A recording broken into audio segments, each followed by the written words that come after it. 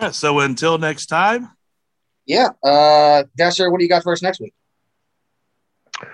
So, keeping in the honor of Ian trilogies, I've got a trilogy for us next week. We are going to watch the M. Night Shyamalan trilogy, Unbreakable, Split, and Glass. Okay. Yeah, we talked about this when I was on vacation. I have only ever seen Unbreakable. I have heard Glass is, kind of, but I heard Split was fucking awesome. So I'm excited about that. Yeah. Split probably gives you one of the best acting performances, in my opinion, for my money, in the last 20 years. And that's McAvoy's performance in that movie specifically. Unbreakable is a great movie. Unbreakable is a great movie. And you don't even know that Split is a sequel until like the end. Basically the very end. Yeah, the very end. Yeah. Glass, I'll throw it in there because if we're going to cover Unbreakable and Split, we got to cover Glass. It is what it is. The first two are by far and away the superior films, Split being the most superior. But I like Unbreakable a lot as well for a lot of reasons. Okay. All right. So that'll be next week. So looking forward to that. Until then, it's been real. It's been fun. It's been real fun. So Memento. Yes, Memento.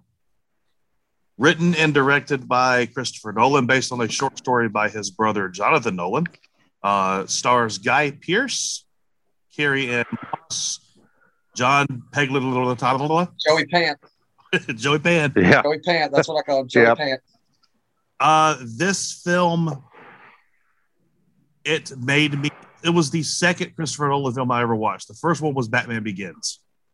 And then someone said, you have to watch Memento. So I watched it, and I'm glad I did. Now, I know that neither of you have ever seen this. So as per... who wants to go first? Dasher, I'll let you go first. All right. The best thing about this movie is I never have to watch it again. Wow. For a movie that plays it being so smart, it's really, really dumb. If this movie was half as smart as it thought it was, it would have been great. If it was a fraction as smart as it actually was, it would have been bearable. But instead, I found myself contemplating your demise throughout the entirety of the film. Ian, what do you got? Okay, this was like the hipster version of fucking Groundhog Day. Who wrote this? Fucking Topher Grace? Wow, that's a Jesus, dude. Just threw that name out there. That's for no reason at all. Oh. I'm not going to go ahead, Ian. What you got, Ian? His level, but I will say, I liked it. I didn't love it. I feel like I need to watch it again, and there's a couple of reasons for that. I feel like I kind of agree with Dasher. This movie is kind of too smart for its own good. Like the niche of the movie is that it's backwards.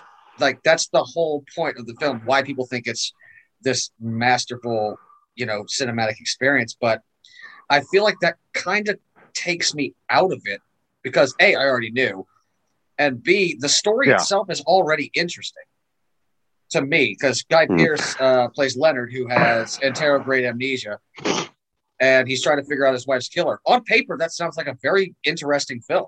He can't remember anything, and he has to piece all these things together. I'd watch that film. And not to interrupt you, but I also want to say that there was a really, really good concept here. Yeah. I just felt that it was fleshed out very, very slowly, and it plodded along. This movie had the pace of an elder snail. It was just so goddamn slow, and I found myself really finding keeping myself interested. If it wasn't as slow as it was, I would have liked it better. But Jesus Christ, it just plodded along. But with that being said, the premise is very interesting. I just didn't the way that it was put on film.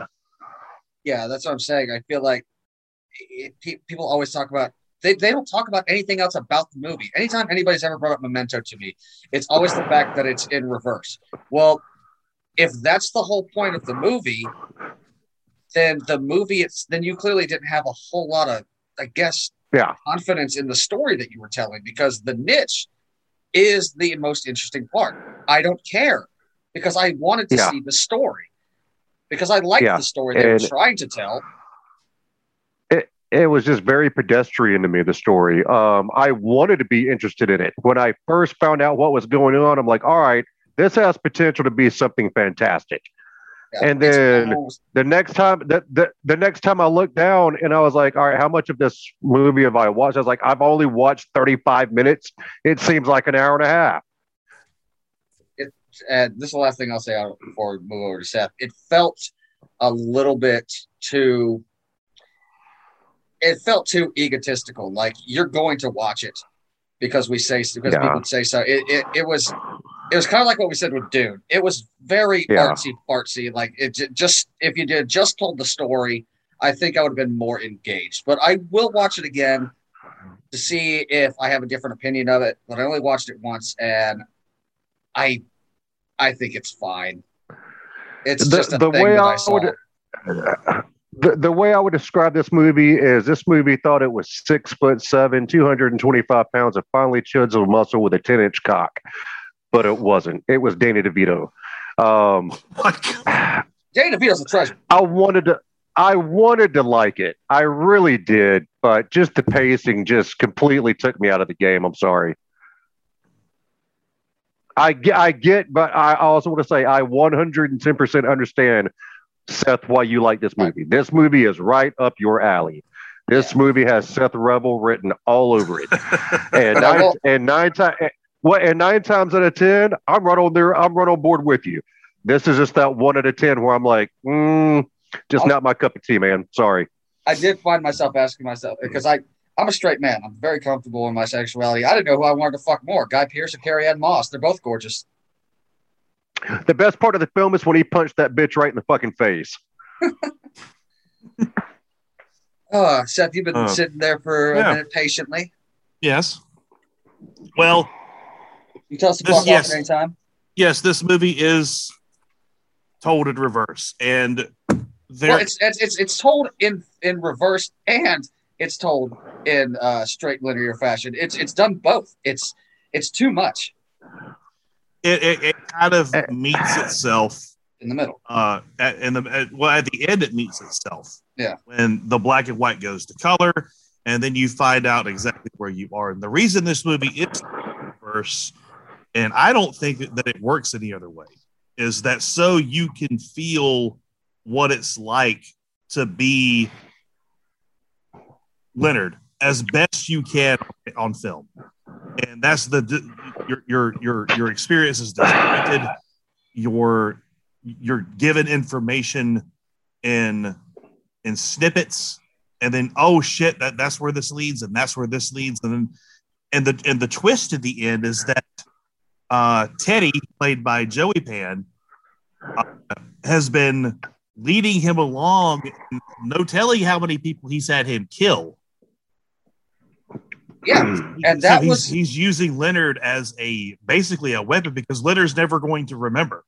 And that is, I felt like, probably the most interesting part of the film, but that should have been the twist at the end of a straight linear story, because he has anterograde amnesia and he can't remember things past maybe 15 minutes or so. That's a great twist at the end of the story, not in the middle. Tell the story of an amnesiac trying to find the person who raped and killed his wife. That's already interesting. And the fact that he's already killed God knows how many people, and Joey Pant has been leading him along doing this. I was like, shit, that's the story right there. Why did you tell it all stupid? Yeah. Well, they told it that way because he does have the memory. He can't form new memories. So the way that he got around that, he's like, okay, I found this out, so I'm going to hurry up and focus, and I know what I'm going to do. I'm not going to remember. Well, I'm going to write down your license plate. Hell, you're a John G. So I'm going to make it to where I kill you. And this all ends now. Well, it also asked more interesting questions that, would be great like I said, and I'm going to say this a couple times probably, if the story wasn't told all stupid, because the questions that it was asking were fascinating. Like, can you trust your own memories? Because even in real life, our memories are flawed. So, and another one is, does life have meaning because you give it meaning or because it's life and you should just get over it and accept that? Fun things to think about, but I'm busy trying to piece together this movie that's cut up into different pieces. I think that you should watch it again, because I think this movie, it's one of those films that benefits from multiple viewings. I just feel like like I said, I liked it. The movie, the story was great and interesting. If there was a cut of this movie that was told in a linear format, I would buy it and watch it. But see, but I disagree. And I don't think that the twist they give you at the end works. I thought it worked perfectly because it if works it's told in the other direction. But how does it pan out if it's told in the other direction? Because it shows him killing Teddy in the very beginning. And that's that happens. I don't know. Chronologically. So when you get to the end of the film and then you realize everything that just happened, it's kind of a mind fuck, in my opinion. One aspect of the movie I did like is him tattooing clues all over his body. Now, I thought that was very cool. That was creative as fuck. I like that a lot. And Seth, can you explain to me why it kept switching from color to black and white for what seemed to be no apparent reason throughout the majority of the movie? Because I never figured that out at all. Anything, if it's in black and white, it is a linear story, but in the colored version, it's told in reverse. So the story is being told in two directions, which is dumb. I mean, just saying it out loud. What happens in black and white is what happens before he finds out that Teddy has been leading him along, and he's killed someone before. And it turns into color is when it turns into color is when he realizes, and that's where your story starts chronologically. I'm not going to lie. For a vast majority of the film, I thought Teddy was like a figment of his subconscious and wasn't actually there. Was just, a la fucking Fight Club, Tyler Durden and the other guy. I thought that was a scenario that we were getting. He's just called the narrator. Yeah, and then when I figured out, all right, so Teddy is actually real. I was a little disappointed in the fact of that, but I mean, the story that I guess was being told, it makes sense that Teddy was actually a real person because this guy had amnesia. He didn't have split personality disorder. So, but I would have liked it more if Teddy would have been like a figment of his imagination or his inner self battling with, his regular conscience. Well, there's also two twists. The first twist is that Teddy is leading him along, and Teddy's the killer. Yeah, basically. Leonard's a weapon, but the other twist is that Sammy Jenkins, Leonard made that up to cope with his grief. He's the one that had the wife. Yeah. With diabetes. He's the one that overdosed his wife with insulin. Yeah, it wasn't Ned Ryerson. That's the only thing that I thought the entire time. I was like, Ned Ryerson from fucking Groundhog Day. Oh, and his wife's BB from Frasier. But that was another brilliant part of the film that could have been in the linear story. Was, like I said, your memory can't be trusted either because it's your fault. You're the bald guy with the diabetic wife. You made that up. You're the one because it shows you like he pinched her leg. It's like, ow, no, he injected her with insulin and it fucking killed her. Yep. That was a fascinating twist. I like I said, I do like the film. I just have a problem with how it's told. There are great ideas here. There are wonderful ideas. I agree wholeheartedly with everything you just said, and I feel the exact same way. This was a damn good concept. I just think it was executed poorly.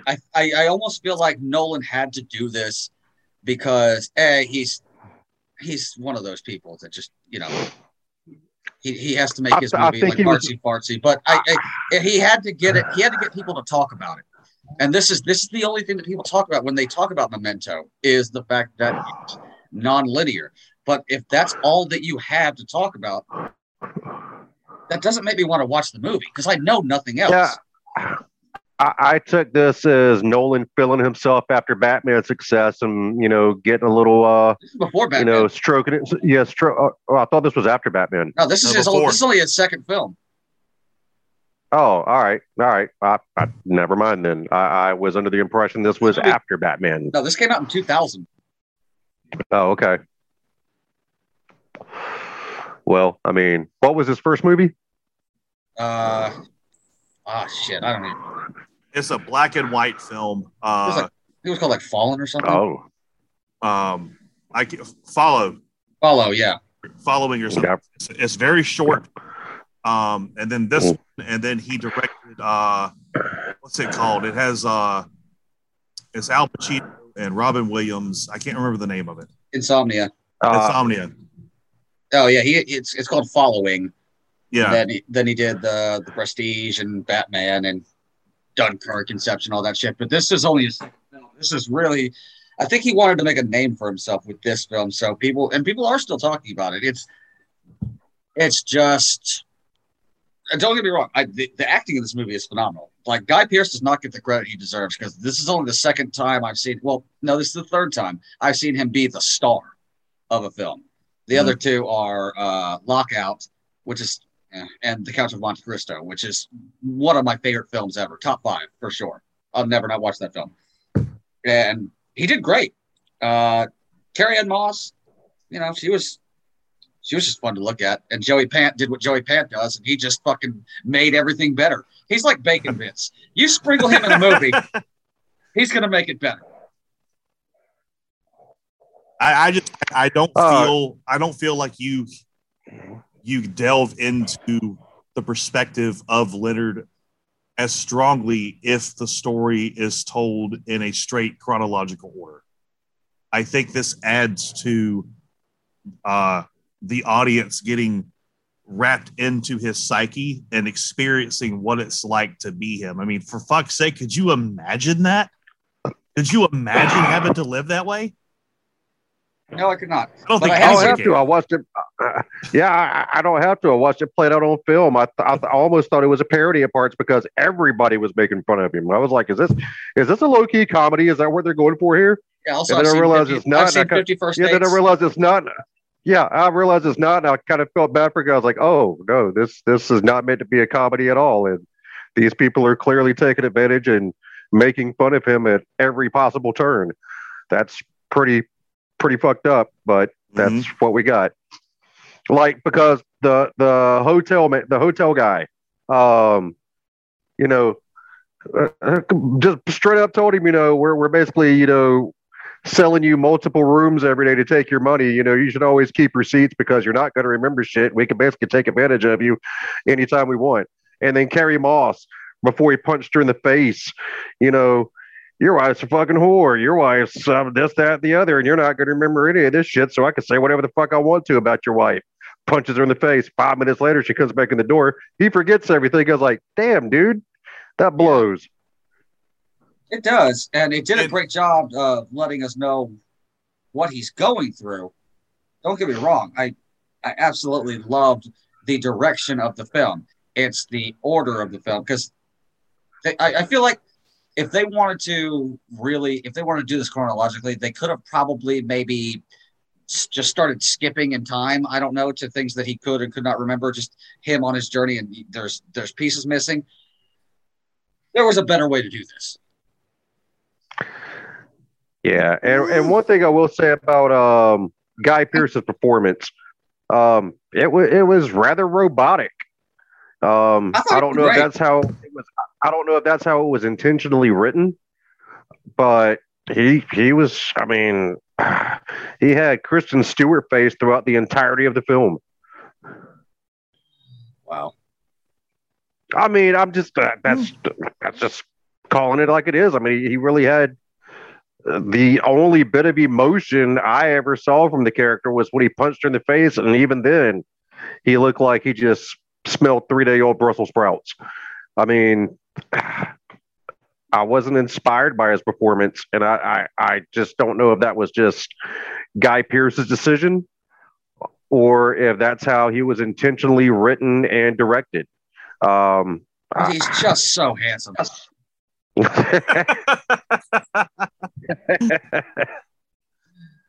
Well, I also found something interesting was you grow to hate Carrie-Anne Moss's character. Oh yeah. It turns out that she's the one that did the nicest thing in the world for him. She rented him to this guy. Yeah, but she helped him rid himself of Eddie. But up until that point, she was a word that I was gonna say she's a word that we don't use on this show, and Ian just dropped it. So I'm gonna bleep it out. There we are. I'll bleep it out. She was a world-class son of a bitch. How's about that? That's fine. All right. Yeah. I will watch it again. Probably not anytime soon. But like I said, I liked it. I didn't love it. I did feel bad because I was like, oh, I hope Dasher liked this movie because I do not have nice things to say about it. And then you just came in and shit on it. I mean, no, I get it. I get the allure of it. To me, it's too artsy just for not my cup of tea. Yeah. And even if you go to our website, pressplaypodcast.net, under Seth's bio, he even self-describes himself as the artsy fartsy lover, and that's exactly what this movie is. And it's really bad when he's the artsy fartsy one, and he had some of the worst things to say about Dune. Oh well, Dune was that artsy fartsy. Let's make no mistake. He called it artsy fartsy. It is an artsy. Dune. This is not. No, Memento is not artsy fartsy. Memento. It is and it isn't. It's just. Yeah. It's artsy. No, it's not. No, I don't think. I don't think this movie works without it being total reverse. I just don't think it works. I think you only think that because you're in love with this film and you probably saw it when it came out from fresh eyes. I'm telling you, this movie, the story that they're telling you with the twists and the things that you can take from it, I feel like they work. They work in a linear format. This movie is definitely Michelangelo drawing dicks on the cathedral ceiling. Right, that's for sure. Oh my God! I was speaking to its artsiness. I wasn't like knocking the film again. I wanted to be known. I did not shit on this movie like that. I just said I just pointed out his flaws and did give it credit. He's over here just pulling down his pants and taking a big old diarrhea lickety dump all over it. I didn't want to. I really did not want to because again, there was something great here, and I can understand where people may have seen the greatness in this film. I'm just not one of those people. Fair enough. Okay. All right. So like what you like. I don't get my feelings hurt when people don't like the movies that I like. I do. I knew you wouldn't. I knew you wouldn't. So before we get started with the review, I feel like we should point out that we have two this week. Yes. Tomorrow we will be doing Suicide Squad. Mm-hmm. And then next week, I feel like we should also do two because we've got Dasher's pick, which we'll learn later at the end of the show. And I do want to talk about He-Man. There's only 5 episodes. We've got to talk about the Netflix animated He-Man episode that came out. Okay. Yep. Agreed. I've seen the first 2 episodes while you were in town and haven't watched it since. But yeah, it needs to be spoken about. All right. So there's that. And when do we got What If? When's What If start? I don't remember. I think it's this month. It's this month. It's soon. I want to say it's this upcoming weekend. Maybe I don't even remember. Yeah, I want to say it is too.